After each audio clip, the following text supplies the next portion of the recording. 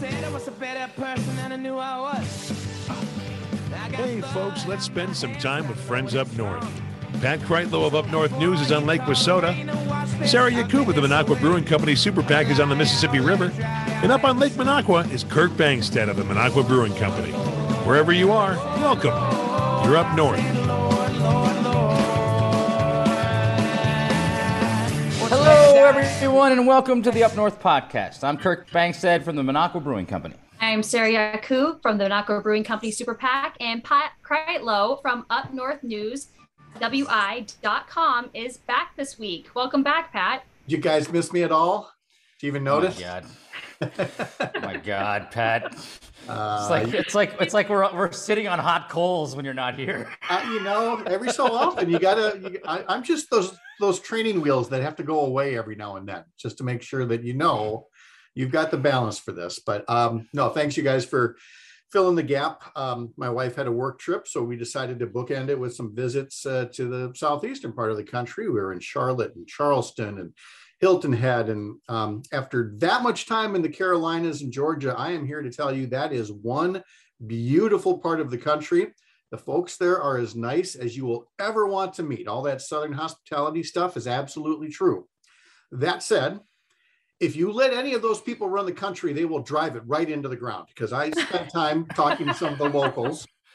I wanted to see, in some rather spirited discussions at some watering holes, if logic could get them to believe in science, and if compassion could get them to look out for the well-being of strangers. But in the end, COVID to them is still no different than the flu. The vaccine is still too mysterious to trust, and everyone should be on their own. And again, these were nice folks, every one of them. I am sure they go to church and preach a good gospel, but boy, when it comes to living the gospel the other 6.5 days a week, it appears to be as impossible as what that good book says about a camel going through the eye of a needle. But still, it was a very nice time, only to have me return, trusting you guys to run the place for 1 week, and you let in the snow. I come back to a front yard full of the white stuff. It's here already. But thankfully, I had one last remnant of summer to think about just minutes ago, when Corbin Burnes was given the Cy Young Award from the Milwaukee Brewers for one hell of a season. And so it was nice to have a little bit of summer warmth return before those of you watching on the video version of our podcast. There's no leaves left on the trees here at Lake Wissota. So winter is most definitely coming, my friends. You're even bundled up, Pat. Are you actually outside in your backyard, or is that just a beautiful photo? It's fleece season. It's time for the little fleece pullover. So we gotta and look at you. You're sweatered up too. And it's true, man. It's right. And I'm a delicate flower, Pat. I need warmth. You are a delicate flower. There's no doubt there. Sarah, meanwhile, still in the torture chamber chair. I'm digging the egg chair. I just kind of get to float, and it's fun, and I just hope it doesn't make noise during the podcast. Nope, it does not at all. Tell you what, in the 1 minute, we're going to do a lightning round with Sarah here, because we're going to be fairly serious in this show. A lot of talk about the Kyle Rittenhouse trial, and it's something that Kirk wanted to bring up about problems in our judicial system. But Sarah, for those of you, if you weren't here when we talked when she first joined the show, give us a little bit about your law background and why you're looking forward to talking to our guests today. Yes. Well, for one, I'm a nerd, so there's that. But also, I was a deputy district attorney out in Los Angeles for 6 years. I interned with the office for, I want to say something in the ballpark of 2. I interned in the Santa Barbara district attorney's office for the ballpark of 2 to 3 in undergrad.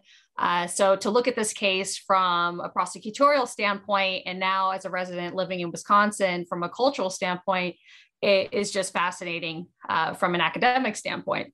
Sure. And we will talk about that case starting first with the district attorney from Central Wisconsin, coming up right after this break. You're Up North.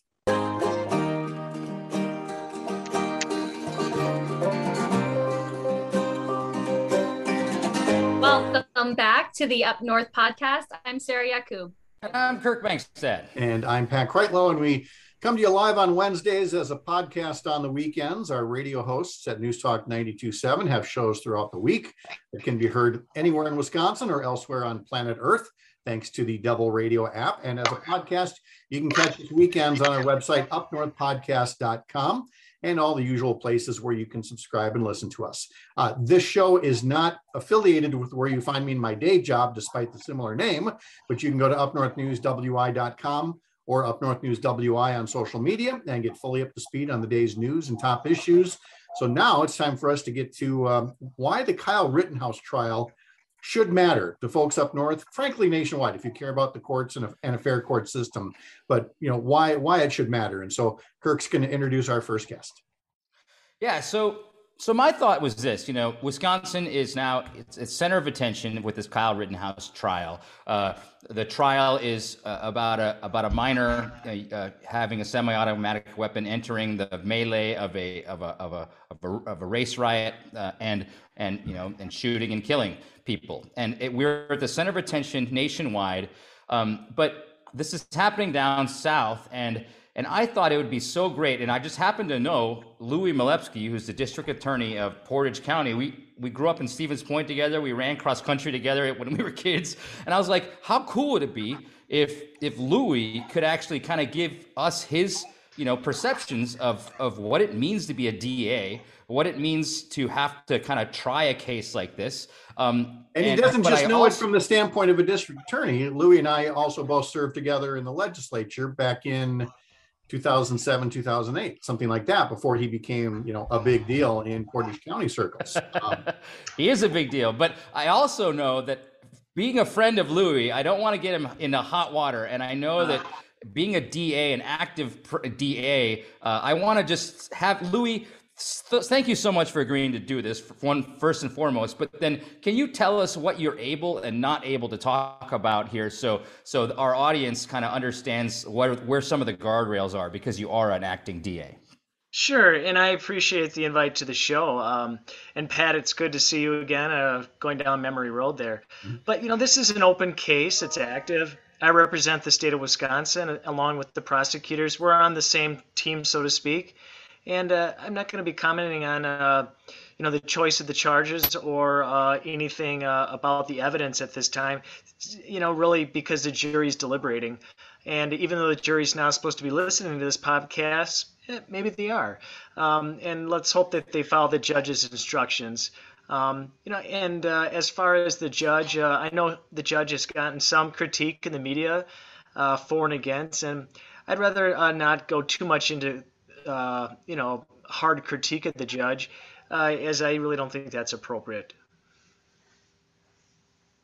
Great. Well, thanks so much, Louis. And so I think we should give the floor to our actual past deputy district attorney from LA County, who's got a lot of questions for you.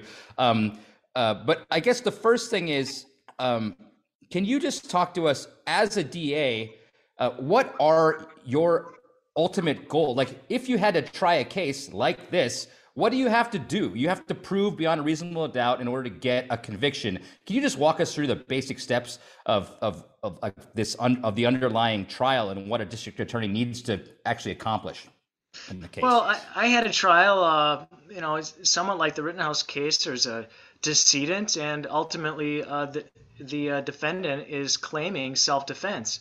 That's something that in Wisconsin we call a privilege.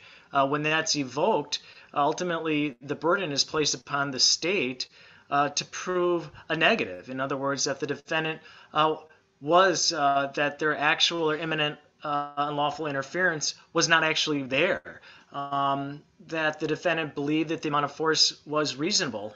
You try to basically show that was not reasonable in light of the circumstances.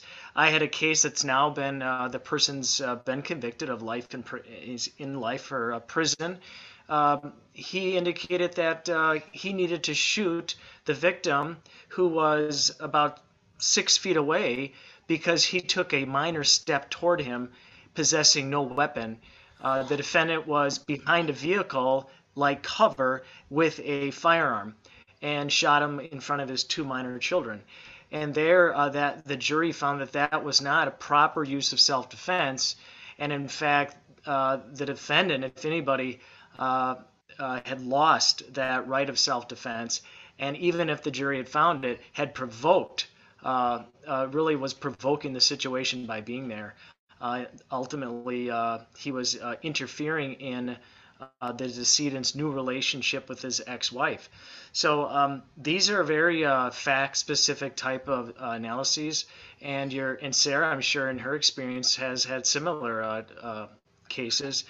The laws are similar across the United States, but I'll say one thing for your listeners: when we talk about self-defense, and if there's an area where we want to change policy, that's really where you look at. It's a very broad definition of self-defense and the right to use deadly force. Well, and one of the things that strikes me so interesting in California, when we were making filing decisions, the idea of mutual combat or self-defense seemed very much up front in the filing decisions. So not speaking about any case in particular, if you could help our audience understand, is that something that comes into account at filing, or is that something you figure, okay, the defense is going to raise at trial, but we will proceed as though self-defense is not a valid explanation for what is going on here? Well, Sarah, sometimes you're lucky enough to know the defense from the get-go. But in my case, that was not raised until the jury trial. Interesting. Because the defendant in my case had made a partial admission. So we figured the defendant probably would take the stand because the evidence was so strong, but we didn't expect, really until they requested the instruction, was that they were going to claim self-defense. And whether it was a perfect or imperfect self-defense type of scenario. And that was interesting because one thing you cannot do, you can't say, well, this is the first time we're hearing about this, because it really gets into the area of the defendant's silence where he did not make statements about a certain aspect of it, which is his right not to. So that's a balancing for the prosecutor. Sometimes it seems, well, of course you're going to talk about it. Well, you got to be careful. Well, and, you bring up an interesting point with Doyle error, which for our friends at home is a DA or a prosecutor doing what Louis just said, commenting on someone exercising their Fifth Amendment right against self-incrimination or their silence.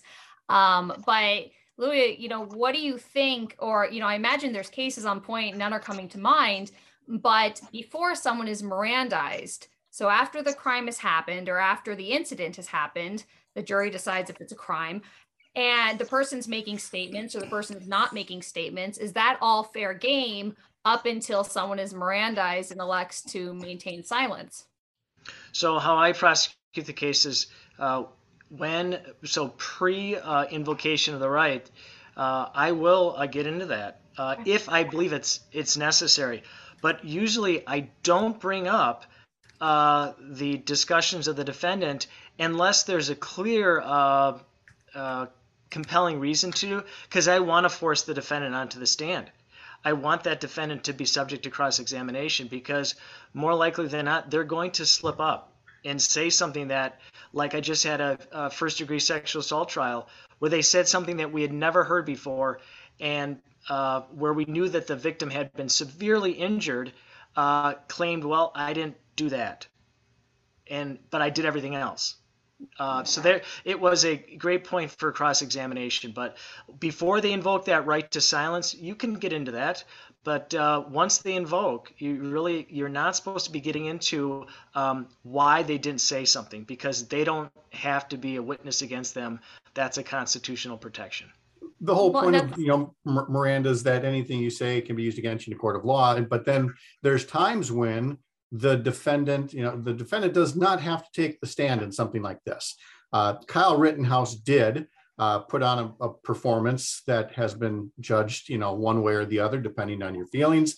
And even on this Wednesday, as this case is being, or as the show is being taped, in the case of the men who, shot down Ahmaud Arbery, you had one of the defendants surprisingly take the stand in his own defense. So, Louis, I wanted to ask you about that. Is whether you as a prosecutor don't have to make this decision, but to what degree are you surprised or not surprised when you see a defendant decide to take the stand, especially in a case that's rather high profile?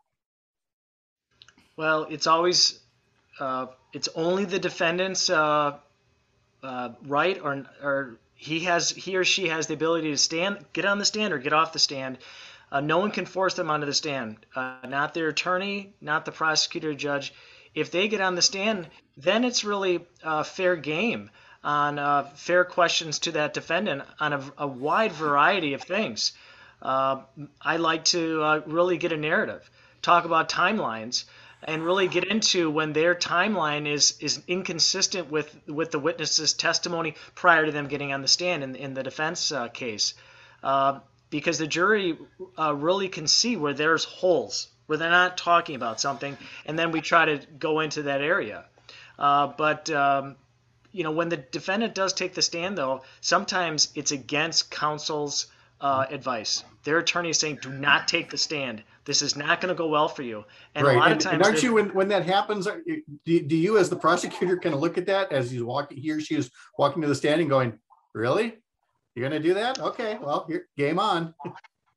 Well, I had a defendant who, on a child pornography, largest pornographer in our county's history, 1 million images, videos. He wanted to show everybody he was the smartest person in the room, and that his wife was the person who did all this. Well, the thing about it was, what he didn't know was he wasn't the smartest person in the room. It was actually the DOJ analyst who taught him a few things about computer forensics, and I used that against him. And I'll say this, we don't get giddy when we make points, but when the defendant used the certain middle finger, right in front of the jury at me, I felt good because I had made a point and he tried to make a point, but the jury knew that was a bunch of hogwash. There you go. All right, so I wanted to take it kind of I love all this legalese, and it's very kind of really cool to hear people in the profession kind of talk about how they go, like the strategy of winning a case. But I wanted to take it up a notch for our listeners. Can you tell us, Louis, what the ultimate goal is for this Rittenhouse trial? The DA's goal, what are they trying to accomplish? I think that's just fact, but I want us to get all on the same page. And then if that happens or doesn't happen, what are the repercussions for Wisconsin? You've been an assemblyman, you love your state. What are the repercussions for Wisconsin, whether or not this goes one way or the other way? Well, the state filed its charges in Kenosha. That was after their consideration of the evidence, and they've presented their case to a jury of the defendant's peers. And clearly they are seeking convictions, otherwise they wouldn't have filed the charges. And ultimately, they're looking to hold the defendant accountable for those particular charges. Ultimately, at the end of this case, what I hope to come out of it is that, one, there's no violence, obviously, on either side of the issue, however you agree or disagree with the filing or Rittenhouse or Mr. Blake. But I hope that the legislature and the people in northern Wisconsin really understand that the power of self-defense and the power that the legislature has given the average person and law enforcement is great. And ultimately, the use of deadly force in a particular fact pattern, that power actually, unbeknownst to most people, you have great power. And if you use that power, I hope it's used properly. But ultimately, it is very difficult to prove someone guilty of a particular offense once self-defense is raised. It reverts to the state to prove a negative, that they didn't use it reasonably. So you brought up something interesting, and I had my brother-in-law come up to me and say, why are people giddy that these things are happening? And it made me think about how we talk about these cases, and that we're not giddy that there's an injustice, but if there is going to be an injustice or a crime or a tragedy, that the truth comes to light or that justice comes to light. So I just want our listeners out there to hear when you say that we're giddy, it's this feeling of righting a wrong, providing justice to the community, not, DAs who are celebrating, evil. Because that's people who aren't in this world are like, well, why are you happy? Like, well, we work hard to provide justice to the community. And it's exciting when that actually happens and things can get a little bit better for the victims, the survivors, and the community at large. And let's not forget, and not going too far in Rittenhouse, but remember, there are two decedents. There are two people that are dead. and their family members have lost their loved ones. There's also a person that was shot. And for that person, a lifelong that trauma is going to remain. And also for the defendant, the trauma there of taking lives and putting himself in that situation of coming to Kenosha with a high-powered AR-15. So at the end of the day, justice is trying to make sure that this doesn't happen again. Right. Because even in northern Wisconsin, I remember as a kid, we got really upset at boat landings when people were just fishing for walleyes. Right. And people's lives were threatened. And I don't remember if anybody was killed. But, it's right now we have a lot of hypersensitivity on politics and many different issues. I have people threatening school board members about, making policy. Yeah. So people should take one thing away, which is this is real. If you take someone's life, you should be with the full eyes that you may be prosecuted and have to defend yourself. Louis, thank you so much. We really appreciate your time. It was great to see you again, and thanks for your insight. Yeah. Thank you very much, Pat, Kurt, right, Sarah. More after this. You're up north.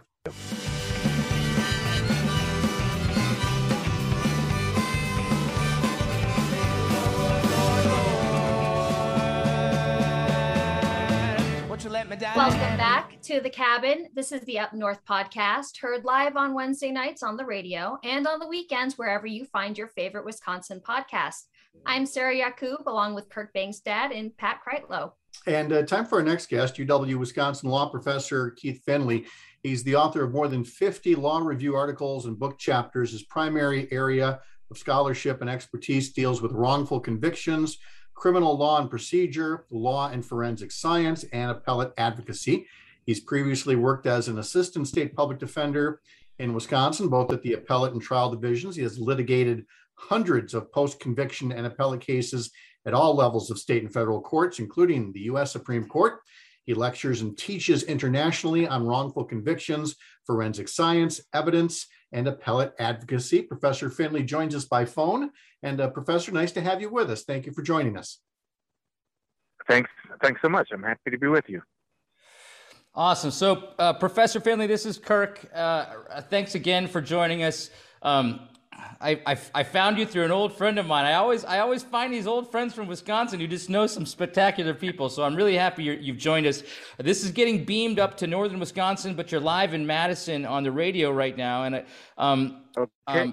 We've just talked to Louis Malepsky, who was the DA of Portage County, and we went through kind of, as a DA, what are we hoping to accomplish, kind of the ins and outs of the trial itself. I wanted to move the conversation to, first of all, I'd love to hear, whatever you're able to say about what you thought about this case and how it reflects upon the judicial system of Wisconsin.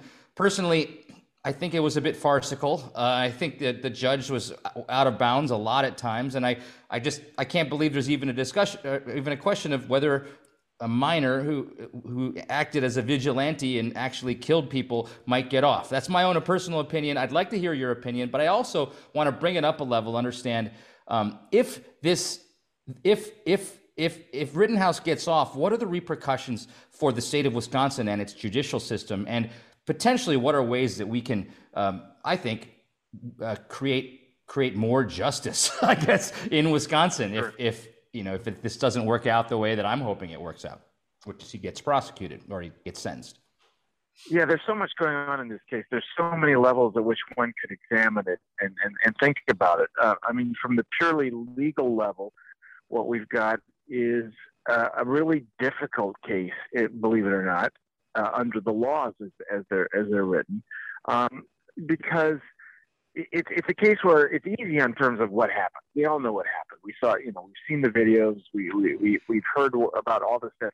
But what makes it difficult under the law is that the law provides that Rittenhouse has a defense to shooting and killing two people, wounding a third, if he acted in self-defense. That is, if he reasonably believed that he was in danger of imminent death or great bodily harm, and the emphasis there is on the word reasonable. That's where it gets really difficult, is because the law doesn't provide much guidance to the jury in terms of figuring out what's reasonable.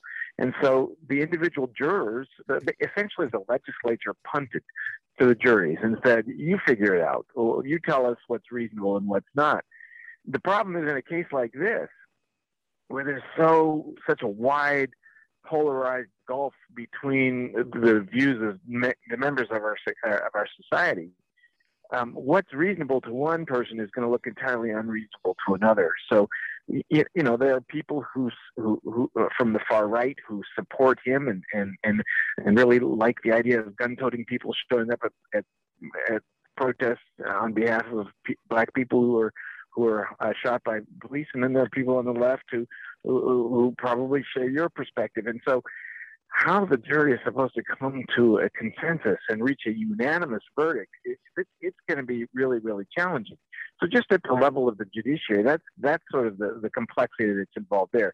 But I really think you hit on something else there, and that is if you kind of zoom out and look at this not just under the technical terms of the legal statute, if you take that view of it, it's a really kind of a bizarre scenario where you can have heavily armed teenagers showing up at politically fraught protests and putting themselves in a position where they might find themselves fearful and where they, it's sort of inevitable that somebody's going to get shot, and yet the law makes an accommodation for that. So I guess what I'm saying is that zooming out, the thing that I think is sort of the elephant in the room that all of the pundits are sort of overlooking is the very reason we're in this mess right now with this case is because our laws authorize people to show up at political events armed with semi-automatic rifles Exactly. and to act. Yeah, and they can, as minors coming across state lines. And so I want to, both you and District Attorney Milevsky, really drill down on self-defense. And I want to get at that versus vigilantism here, because I'm sure folks hearing this are hearing, wait a minute, what self-defense do you have when you cross state lines with an automatic weapon and stir up trouble? Now, maybe the comparison is imperfect. Forgive me for it, but we have such a culture and a debate about guns in this country that I want to set that aside for a moment. And we'll just do, an arsonist busts into a crowded theater and starts to set fire to something. But then somebody comes after him because, hey, you're setting fire to our theater. And but the guy defends himself and he ends up, killing a couple of the people in there. And yet he gets to claim self-defense, even though he's the one that was, coming into that area that he did not belong in with potentially lethal force.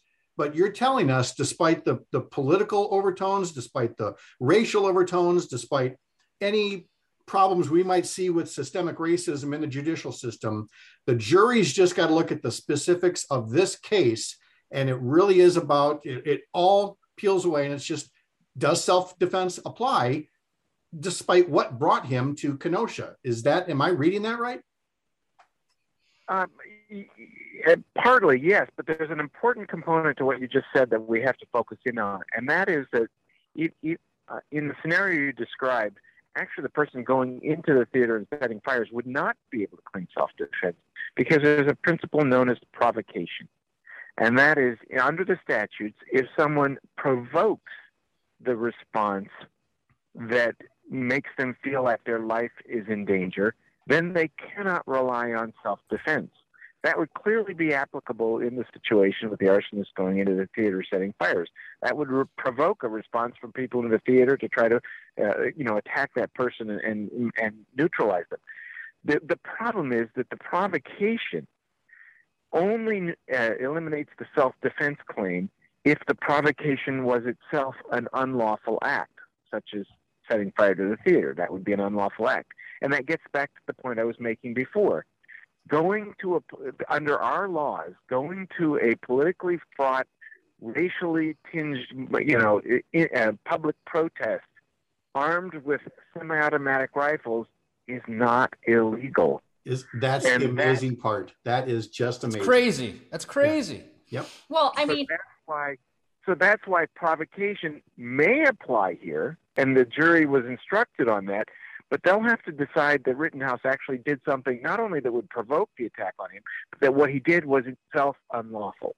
Well, and the thing that's interesting to me twofold is, one, where's the contributing to the delinquency of the minor for mom? But two, Pat, going to what you just said, the jury doesn't get all the information. They get it filtered through a judge whom I can't speak freely about as a member of the bar. So the issue for me is we've got a situation where Kyle is heard, I believe he's even on tape, looking at people he thinks are shoplifters and says, gee, I wish I had my AR-15 so I could pick them off.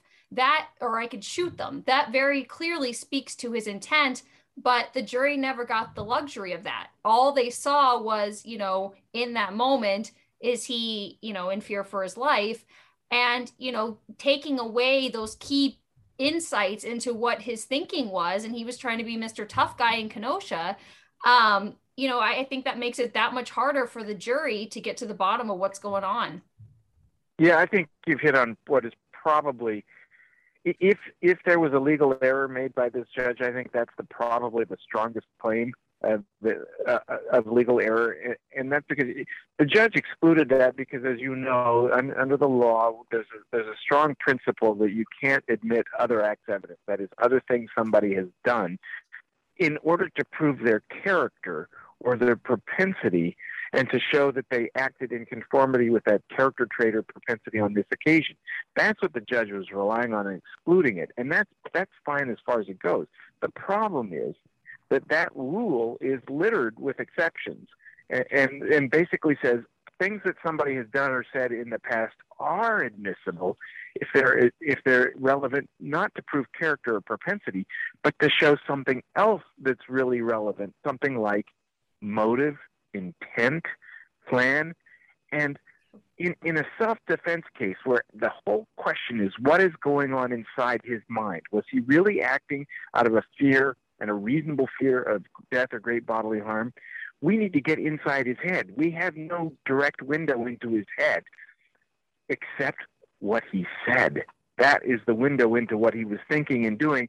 That is a clear statement of intent, of motive, that most courts, I really believe, would have admitted that evidence for that non-character purpose.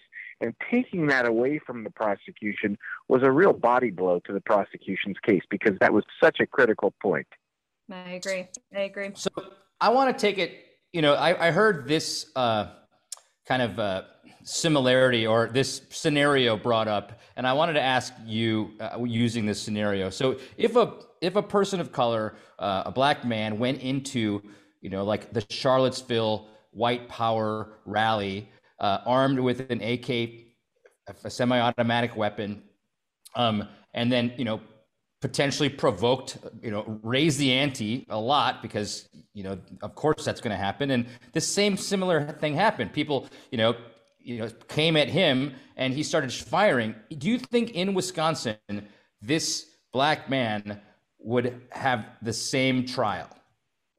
Do you think, and potentially, and obviously I'm asking this because I think no, but I wanted you to kind of explain it. You know a hell of a lot more about, criminal law in Wisconsin judicial system than I do. Well, of course, theoretically, they're supposed to, right? But the only way I know how to answer that is to say you just have to look at the data. Look at the track record of our criminal justice system, and the track record is not good when it comes to treating black people the same way as white people. So, could a black person have the same trial as this and have the same? Sure, they could, but the chances are far less likely, just simply based on what we know about how our system operates. We know that black people are arrested at far higher rates for crimes, even where the rates of offending are the same as with white people. We know at the next step of the process, black people who are arrested for the same crimes are tried more often than white people. They're convicted more often than white people. They're sentenced to prison once convicted more often. So we know that at every step of the process, it's not a level playing field. So could a black person, if the sort of the tables were turned and the races were reversed, could a black person expect a fair trial or expect to be treated the same as Rittenhouse? They could be treated the same, but there's an awful high risk that they wouldn't. But Professor, what would you say to someone who says, exactly, that is why, Trump's America is what they're fighting for, is we want to maintain this privilege that we get as a function of our skin color. And we don't want to be in the position of these people of color. And we know the inequities, and we're fighting to preserve them. I feel like we have this fight of trying to get people to understand the inequity, where a substantial part of our audience is going, yeah, so I want to keep it that way. And how do we get people to understand the cost of injustice to everyone, that we're not better off treating a subsection of our society as second-class citizens, especially when it comes to justice? Boy, if I knew the answer to that, it'd be amazing. That is the difficult question. How do you get people to recognize their own privilege? How do you get people to recognize that the other is not something to fear, but to embrace?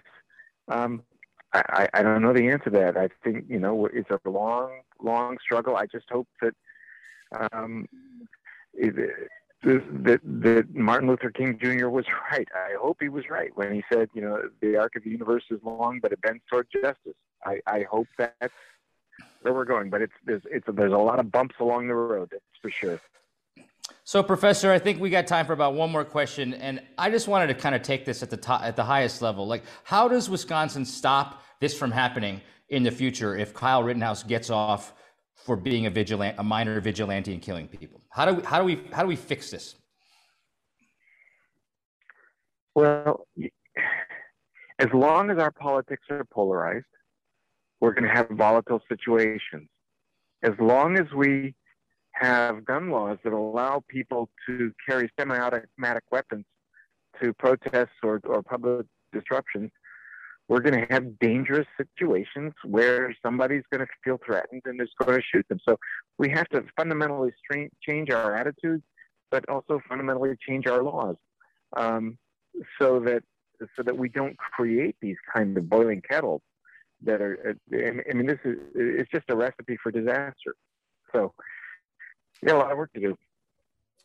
We really appreciate your insight on this. And again, we're asking you questions with no easy answers, but it's your insight that at least helps us see if there is a path to get there. University of Wisconsin Law School Professor Keith Finley, thank you again so much for joining us on the Up North podcast.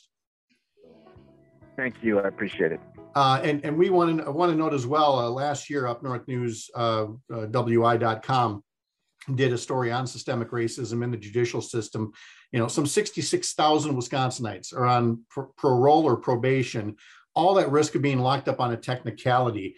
And, about 40% of Black people released from Wisconsin prisons are locked up again within 3 years. That tells you that there's a problem with the judicial system that needs to be addressed, and we'll keep a focus on that. We'll be back after this. You're Up North.